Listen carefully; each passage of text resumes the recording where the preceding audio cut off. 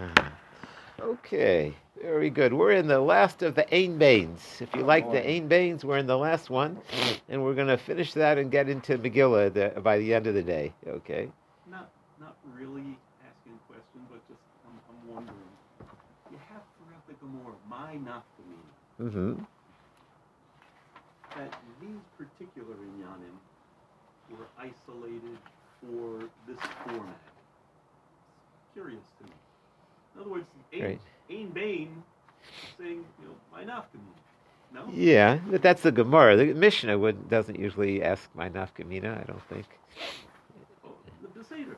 Yeah. It's the same question. But it's the Good. So for every Indian that Right, we see, right. in the, we ask, and it's Right, of right. course, Yeah. that's a lot of the Gemara asking for distinctions. Mm-hmm. That these particular inyanim found into the Mishnah. Right. There is somebody trying to explain why these things are in Megillah. They try to connect them, but it's a stretch. Yeah, I hear. It is interesting. Okay, let's begin.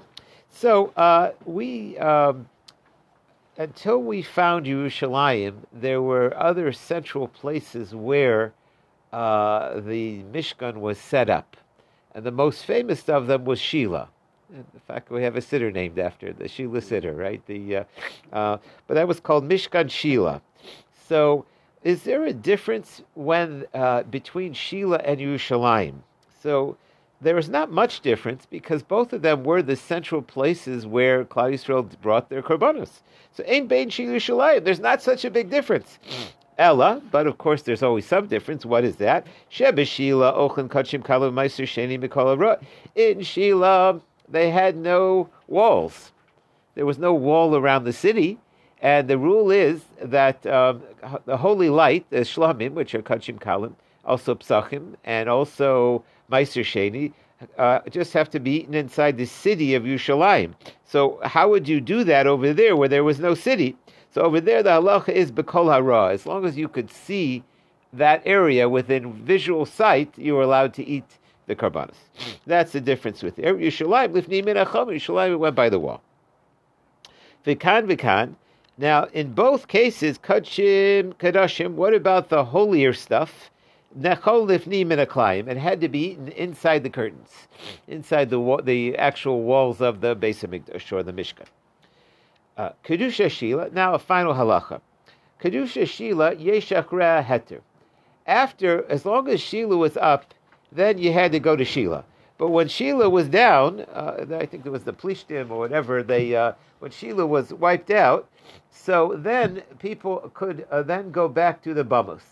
They were allowed to go back to the offerings in their backyard and do the private altars. Kedusha Shalayim ein achra heter. After Yerushalayim, Nebuch was it doesn't go back to the Bamos. We're going to see, actually, our Gemara is going to give us room to talk about bringing korbanos today, without a Beis Hamikdash or without walls. It's if you depending on how you learn the Gemara, maybe you should get busy and see what could be done. So let's see. Omer Rav Yitzchak. Rav Yitzchak taught Shemati Shemak Riven Bebeis Chonav. He said, I heard that you can bring korbanos outside of the Beis Hamikdash at home, in the Egyptian shul called Beis Chona B'zman Hazeh, even today, and it's fully okay. And they did bring korbanos there. Now, there's a whole story over there. The Rashi Beis Chona, Mizbeach Chona Benosho Shimon HaTzadik. He was the son of Shimon HaTzadik. Basically, there was a fight between brothers, nothing like a brotherly fight about who would take over the Kahuna Gedola. So since he didn't win, he said, well, I'll go to Egypt to make my own shul. So Bana Bama b'Mitzrayim. He went and built a shul, the scale of the Beis Hamikdash. He built a replica of the Beis Hamikdash in Mitzrayim, and he built it not to an idol, l'shem Shemayim. So the question was, were they allowed to bring korbanos there? So Reb Yitzchak said, it's a very funny expression, Shemati, I heard. I heard that they could bring korbanos. And today, now, when the Beis Hamikdash was standing, they had no business bringing korbanos.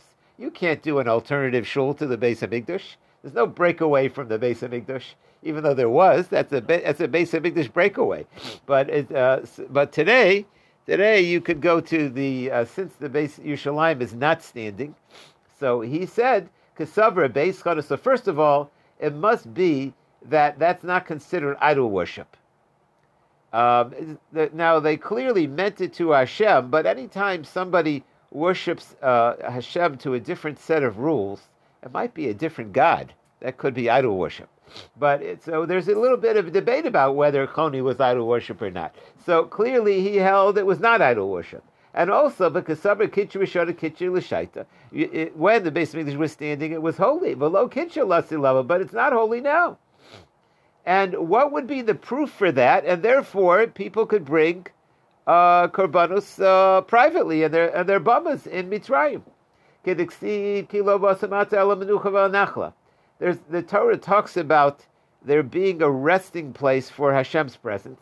One place is called Menucha, and the other place is called Nachla.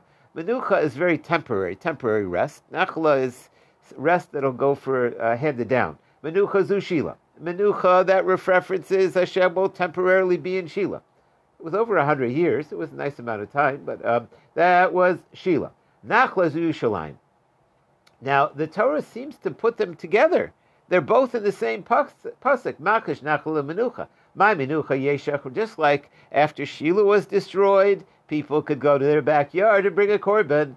Af Nachla. Also Yerushalayim. When Yerushalayim's not in commission, Yeshach Reheter. By the way, they say that's the idea that the Kedusha never left the coastal Maravi. Yerushalayim didn't stop. In other words, if it had stopped, so then we could talk about whether you could do in your backyard.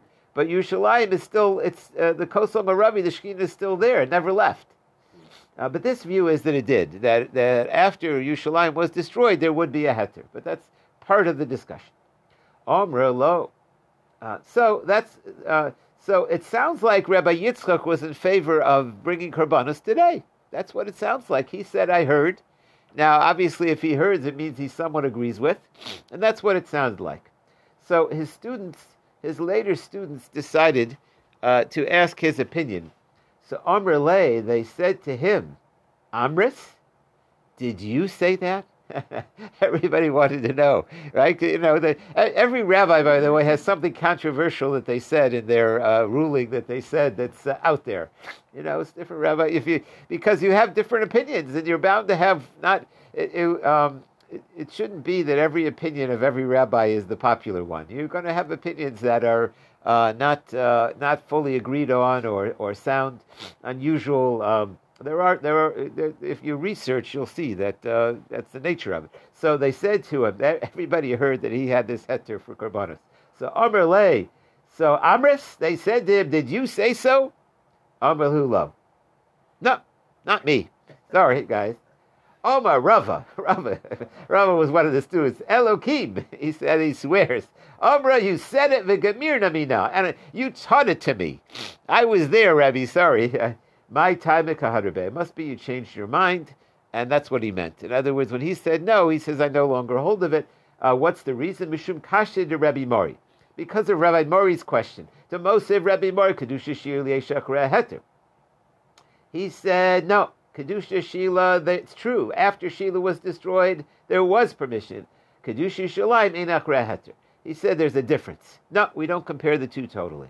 Va'od Tanan, Mishav Yushalayim, Nesru Abamas. Once they came to Yerushalayim, that was it. V'lo hayulehem od heter.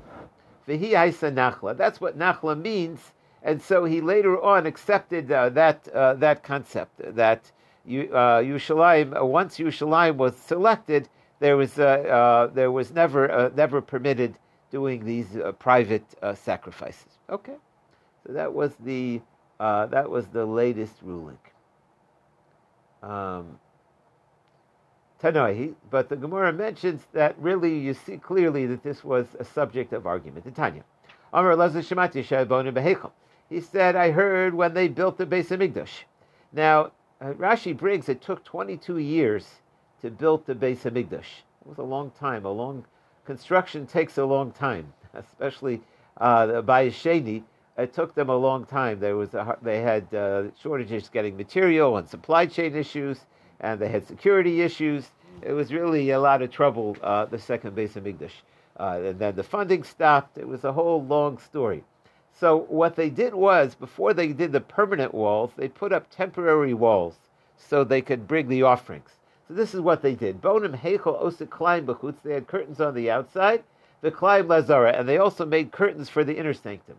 And what the difference was, the el sheba heichel, on the ones on the outside, they built them from the outside, meaning that you could build them from the inside, the inner wall. Ubazora, and on the Azora, they made the curtains on the inside so that the builders weren't standing on the inside of the Azora.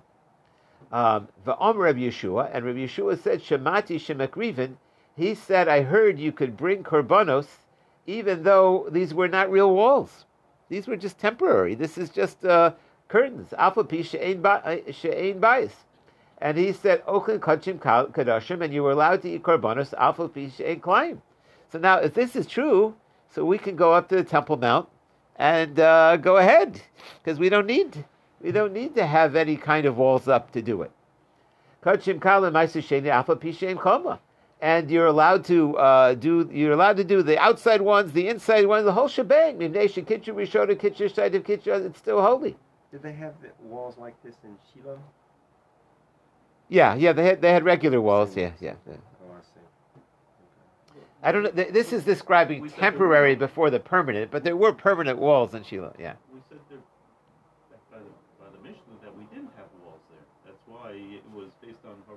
And Shiloh did it. Here we're talking about the Beis Hamikdash. We're talking about Yerushalayim here. So in Yerushalayim by Sheni, they built like temporary curtains and stuff. So, but that's one opinion. And there's another opinion. So you see that this was a dispute amongst the earlier people. Let's do Rashi here, just from a historical perspective of what's going on here with the curtains. Klayim lahechel. They built klayim in the hechel. It's about a third of the way down. Kesilka dait b'makam chomos. The purpose of these curtains were to replace the walls. Shei mizbeach haboni bazora. And they would build an altar, Korah Asher Pesach Oel Moed, and it was called the tent of the meeting. Otherwise, if these curtains were there, they wouldn't build Ad Shigmar Habinyan until it was finished. They began to bring korbanos immediately. Mishabou Shambi Mei Koresh. As soon as they came there during the days of Cyrus, Kamo Kasher Sefer Ezra. Vad Esrim Vishnaim Shana Achre Kein Lo Nigmar Abayis. They didn't finish for another 22 years. So they didn't feel like waiting. They didn't want to wait from the korbanos, so they brought them right away. So you see that you didn't need the building to be sanctified to go ahead and bring korbanos. Some of the problem today is we're not sure exactly where the spot is. In other words, if we knew exactly where the Mizbeach was, it could be we don't have to have the walls. But there's a little bit of doubt about where everything is. There's a pretty good guess. There are different opinions, but there's more than one opinion about exactly where the spot is. So that's one. There are a few other issues, but there were reasonable discussions that we should be allowed to bring korbanos. There is today, even without a Beis Hamikdash, that there certainly certain things might be options. But either way, we see from our Gemara that there were two opinions about that. So Umar, back to the Gemara, Umar, Umar, each one said what they. I'm sorry, I skipped a line. So we set it up that those were the two earlier opinions. One opinion was that it's still holy, and therefore you could bring korbanos. And the other opinion was no, that once Yerushalayim was destroyed, the Beis Hamikdash destroyed, it's not holy now, and therefore you can't bring korbanos until you actually rebuild the whole thing. So those are the two opinions. So Omer V'nei Rav Ashi, I'm not convinced that that's what they were arguing. Dilma, Kuli Alma, Kitcher Rishona, Kitcher Shaitim, maybe everybody agrees that when they sanctified Yerushalayim, it was for all times. It was done permanently. Umar, each one just said what they had heard. In other words, it was just testimony about the curtains. So then the question is, If it was still holy, why did you need the curtain? We thought that maybe the idea is that these were like temporary walls. So if they're temporary walls, that's like re-sanctifying it. But if they really didn't need re-sanctifying, so why did they put them up? The Gemara says, "Litznius bi'alma." It's just for privacy. It's just when we eat in the base of Mikdash, we don't want to be staring out at the builders. That's all. Those are just privacy walls. Doesn't mean that they were built as a formal function. Ela ki hani tanoi. But you do see this argument in the following place. The Tanya Omer Shem Rabbi Yossi Lamochan Mis Elik Shol Bnei Agola. When the people by Bayesheni came up, they counted the walled cities. Matzu es Elu v'Kidshum. They found the certain cities and they sanctified us. Ava Rishonos, but the very ancient cities, Batlu. Misha Batlu Oretz, once they went out of the land. So there is this opinion that holds Kasaber Kitch Rishona Kitch L'Shaita. When we were there the first time, it was holy, but lo Kitch, it doesn't stay holy forever. So they're talking about the walled cities, but the understanding would be the same thing is true of the Beis Hamikdash. Basically, did the holiness go kaput once everything was wiped out? That's really the question. The first opinion was saying those walls have nothing to do with holiness or anything. Correct, that's right. Just so they don't see the construction wall. Right, that's right. Yeah. Very Midhu. The Gemara has a question. Omar Rabbi Shmuel Rabbi Yosef ki elu bilvad hari. Well, so the question here was again.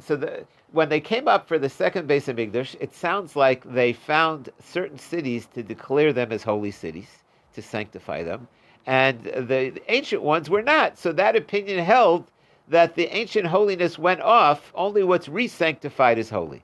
So that proves that there was this argument. But the Gemara has a question on that. Why was it that they only found those cities as being walled cities? There were not so many. A lot of the ancient cities were walled cities. Valok Varneber, Shishim Ir Kol Chevel Argov. There were 60 walled cities just in that area over there. V'ksiv Kol Eli Armitzurs Chama Gavoa. So why would they only count if they were looking for ancient walled cities? They should have been much more. Why were those ones counted? When the Bnei Agola came, those they sanctified. So the Gemara said, Kitchum, they needed to sanctify them. Hashri ha'amri lo tzikra l'kedusha. We just said that they don't need to be re-sanctified. We said if they were sanctified, they're always good, as we turn the page. Ela matzus elu manum. It just means they counted them. So that when the Yidden settle there, they know when to read the Megillah. And really, if you have a good proof from ancient times, you will read the Megillah in them. So that's this view holds that the Kedusha stayed the same. So the Gemara says, though, the problem is, this is quoted in the name of Rabbi Shmuel. We have it two different ways. Before we said in Rabbi Shmuel that it wasn't sanctified forever, and here we're saying it is. Kashi Rabbi Shmuel to Rabbi Shmuel. So the Gemara said, no problem. Trey Tana Li Rabbi Shmuel. Two different students got it differently. Rabbi Shmuel Rabbi Yossi. That's one answer. Or Yiboy Seima, hi Rabbi Lazar Rabbi Yossi Amri. One is Rabbi Yossi, and one is Rabbi Lazar, the son of Rabbi Yossi.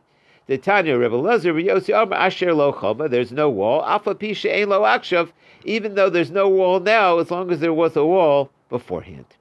So now we finish with this discussion that depended on our understanding of the Mishnah about the concept of Kitchel L'Shaita v'Kitchel Asilavo. When they sanctified it for now, but did they sanctify it for all future times?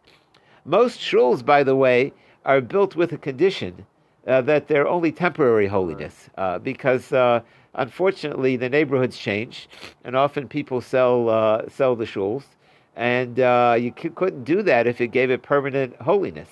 But Yerushalayim was meant to have permanent holiness. It wasn't meant. We have that discussion about that as well. I did that with a shul that I grew up with. We just recently sold it finally. Really? Yeah. But I remember all along. They knew that, we're in exile. We don't plan on being here forever. I don't know if that was their attitude, but they knew they would be able to sell the shul somewhere down the road. So. I see. Okay, yeah, so that's the concept. But, okay. So now we finally are done with the Ein Bain, and it's interesting the way the Gemara works. It wants to go back to the Megillah. that we begun, and now we're going to begin part of the great discussion. Now, it's very unusual as far as the Gemara goes. Our Gemara is going to explain a lot of the text of the Megillah. It's actually going to explain psukim. Usually the Gemaras only explain halacha, or they for sure explain halacha. Sometimes they explain text. Megillah goes into the Megillah a lot. So and we begin from the very first words. Vayhi b'mei Achashverosh. The Megillah begins than it was in the days of Achashverosh. So the question is the introduction. What does it mean, Vayehi, and it was? How do you start a book with and it was? What does that mean? Today we start books that way for poetry. It just sounds nice. And it was. But the Torah, if the Torah starts that way, it's telling us something. So what does that introduction, Vayehi, mean? So, Amar Levi, Tamer Rav Yonasan, Davers that Misori B'Yadenim Ashik Gedola. This was handed down from the men of the Great Assembly. Kol Malkum Shnever Vayehi. Any time in Tanakh where it uses Vayehi, Einu Ela Lashon Tsar. It means things are not good. It's an expression of woe, and it wasn't good. That's the expression. So the truth is, there are certain places it's obvious. Certain places, once you know this, you look back and you say, well, what was the tsar? And you'll discover it. And that we'll quote a few of them. V'hi b'mei Achashverosh, what was the tsar? Haman was the tsar. There was Haman. Okay. V'hi b'mei Shvot HaShoftim, and it was in the days of the judges. What about the good old days? What was bad about the judges? Hayurav, there was a famine. That wasn't good. It says that when man began to multiply, so over there it says, what was the bad? Hashem saw that they were committing evil. That was in the times of Noah. Over there it was the people of the dispersion. So you see that so far all the vihis were consistent with bad times.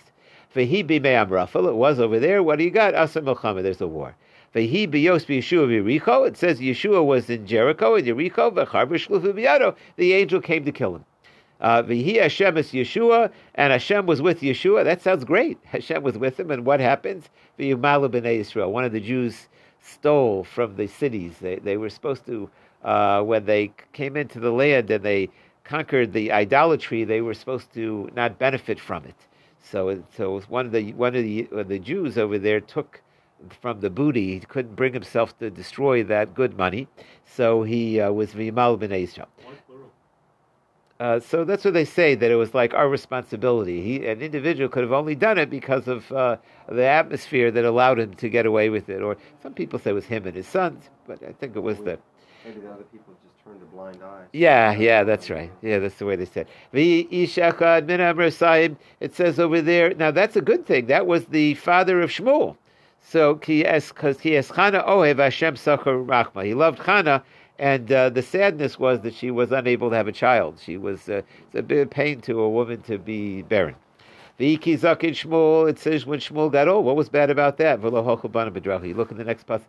So there's almost a pattern, like if you're not sure what the sad part is, you just look a few psukim later, and usually there's a giveaway there as to what was the sadness. V'hi David, the kol drav maska, that sounds great.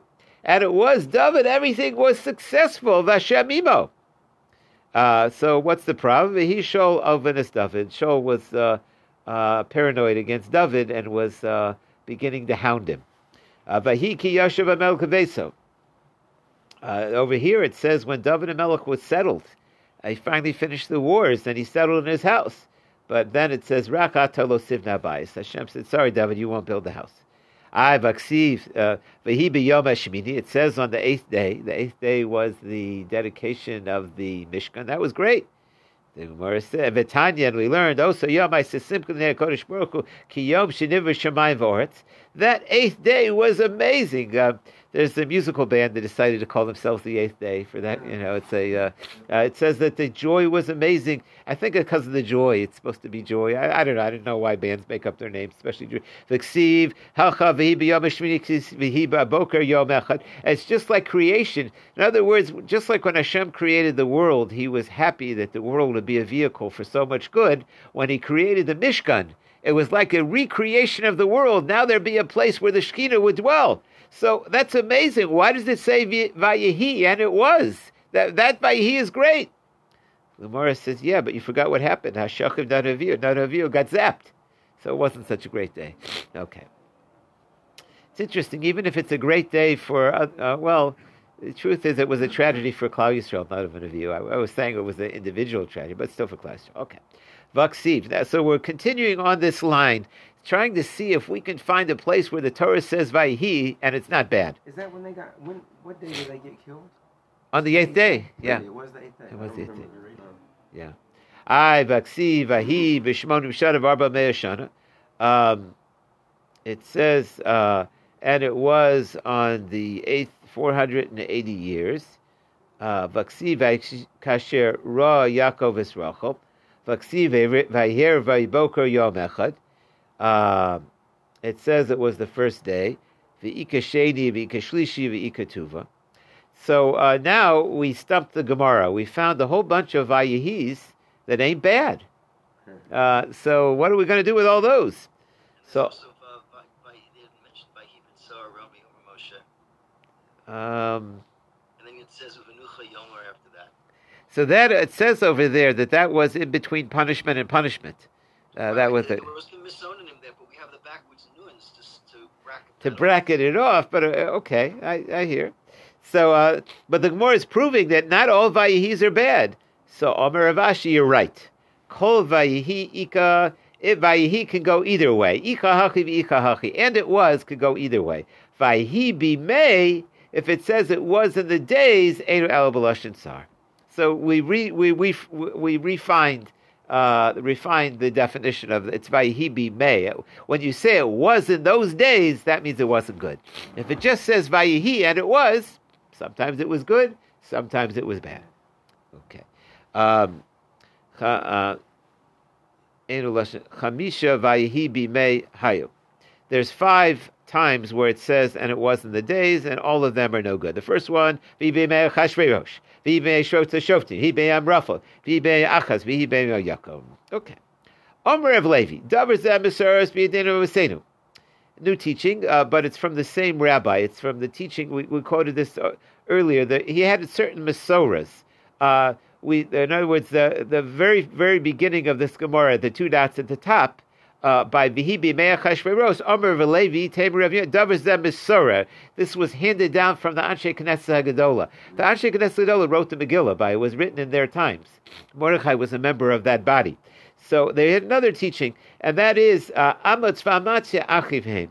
There was a famous prophet called Yeshayahu, probably one of the most famous after Moshe Rabbeinu, and his name was Yeshayahu ben Amatz. He was the son of Amatz. And who was Amatz? So the answer was he was a brother to one of the kings of Yehuda. And by the way, that made him most effective. Most people, when they were in front of a king, they get nervous. Because kings have life and death in their hands. They can punish people if they're rebellious. So they stand in front of a king and their knees shake. The king was his uncle. The other royals, they're not afraid of each other. It's a whole different story. So it's telling us that Yeshaya was from royal stock. My Kamash Malone, what's it coming to tell you? Ki hai de Omer of Shmuel bar Nachmani, Omer of Yonasan. Actually, it's coming to tell you also something interesting, which is that Tamar was the mother of all the royal kings. And it comes out that since Yeshaya was from royal stock, that she also was the mother of a prophetess, of a prophet. So not only was she the mother of kings, she was also the mother of a prophet.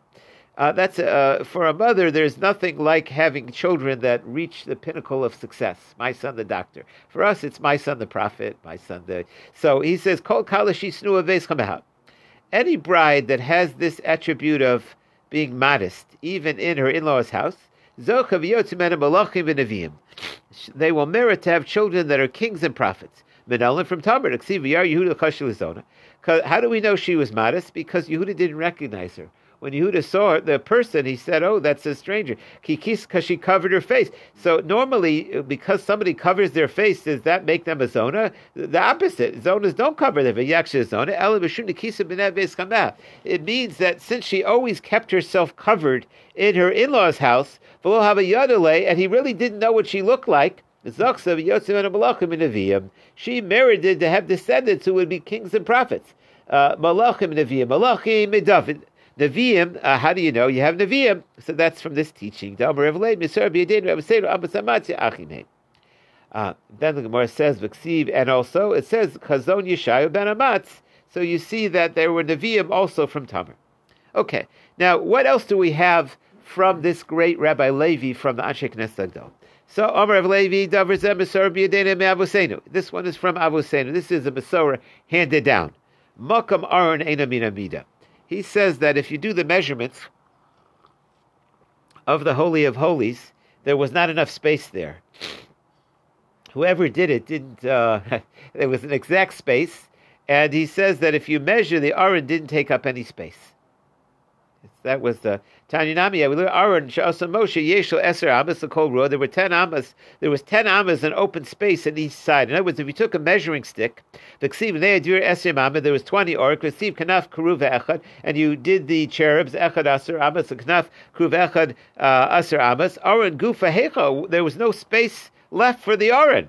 Alalav Shmami Namenes Havayamid. It was there miraculously. So this is a concept that what you do for Torah doesn't take away from the rest of your life. It doesn't take up space. In other words, the Aron, the place of the Aron you don't think because you're coming to Daf Yomi you're missing something. Hashem will make it up to you. The Aron doesn't take up space. It's also like when they carry the Aron, it didn't weigh anything. In fact, they thought they would carry the Aron carried them. That's the idea that the Aron didn't take up space. Okay. That now we're done with the teachings of Rabbi Levi, and now we're beginning. We're going to begin studying the subject of the Megillah. So what we're going to see is a number of rabbis had lectures on the Megillah, and our Gemara is going to quote the introductions to the lectures on the Megillah. The Megillah, it could have been much shorter. It could have just said, Haman tried to kill us, we hung him. Finished. Let's have a party, right? It's really very quite long, Megillah. So obviously they were trying to convey other teachings in the Megillah. They were trying to convey something else. What are we supposed to learn from it? So we're going to see that there were a number of different ancient lectures on it. We don't have the whole lectures, but we have the introductions. The introductions were based on verses in Tanakh that they felt were teaching us about this time. So some of the psukim we're not that familiar with, so it doesn't mean so much to us. But if you actually look into them, you'll see a whole insight into what was going on. So this is the first introduction to the Purim story. Reb Yonasan, it begins with this. Reb Yonasan pasuk piska lahai parsha mehacha. When he began to teach the Parsha of Megillah, he quoted the following pasuk: "V'kamti aleim, and an enemy will come in v'kesi lebavel sham sharvinin." And Hashem said, "I will wipe out from Bavel the king and the leader." So Num Hashem sham ze haksav sher zu lashon. He says, the writing and language nin zu malchus.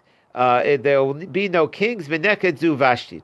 Basically, Bavel that destroyed the Beis Hamikdash would be wiped out. They actually, their culture wouldn't survive. Not only would the king who destroyed Nebuchadnezzar, but the Babylonian culture and their dynasties, that would all be wiped out. Rishmor ben Achmeni pasuk pasa b'haypar. He started from howling. Tachanatsus yala barosh. In the place of the thorn, there'll be the rose. Tachatzapir. In the place of the weed, there'll be the hadas. Tachanatsus. Now that's Tachas Haman. In the place of Haman, she'asa atzma avodah zarah. And he turned himself into an idol. He wore an idol around his neck, and he had people worship him like a god. There'll be will come the Rosh. Who's that? That's Mordechai. Shenikra Rosh l'kol b'samim. He's called the top spice. Rosh. In other words, Mordechai would replace. He would sit on the seat of Haman.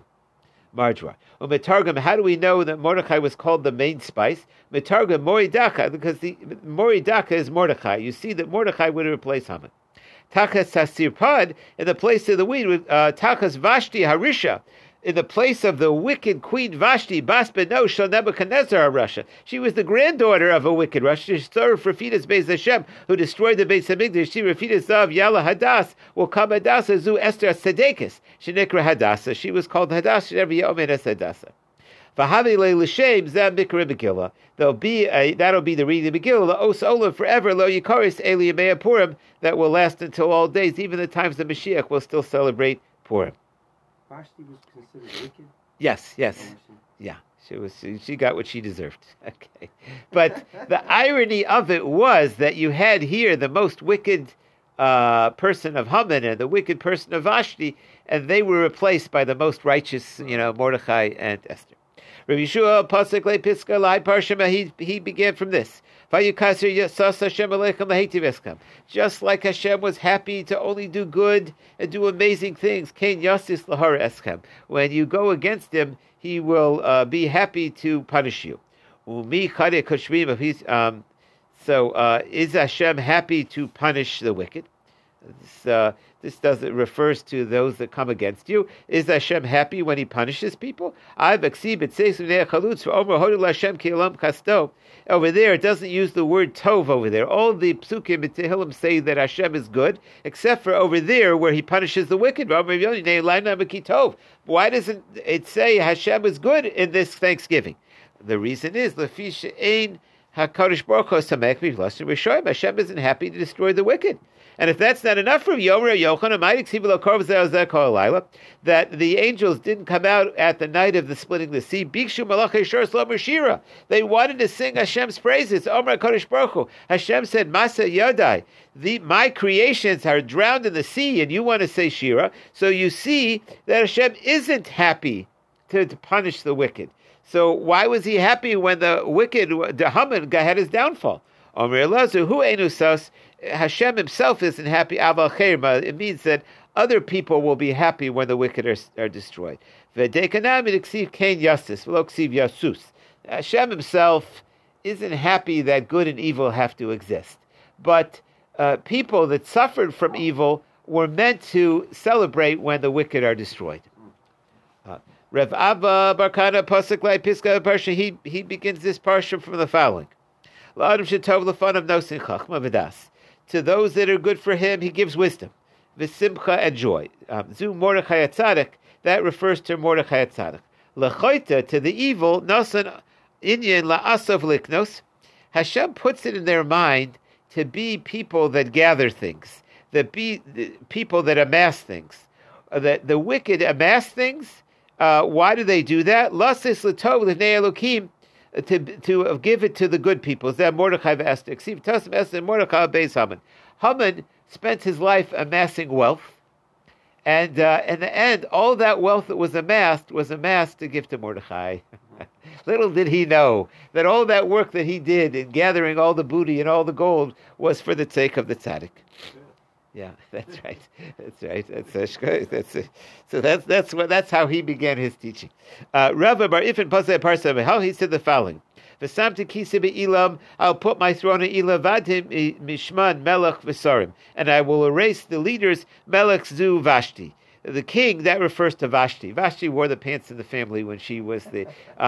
Actually, that's eventually why Achashverosh destroyed her, was that he couldn't stand the fact that she lorded over him. She used to tell him that you're only king because you married me, because I have the real royal blood. He wasn't royal stock, Achashverosh.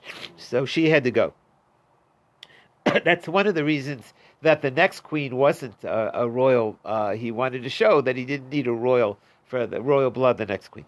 Visarim zu Haman. Haman was an officer of Asar Spanav and his 10 kids. Okay, we will stop here.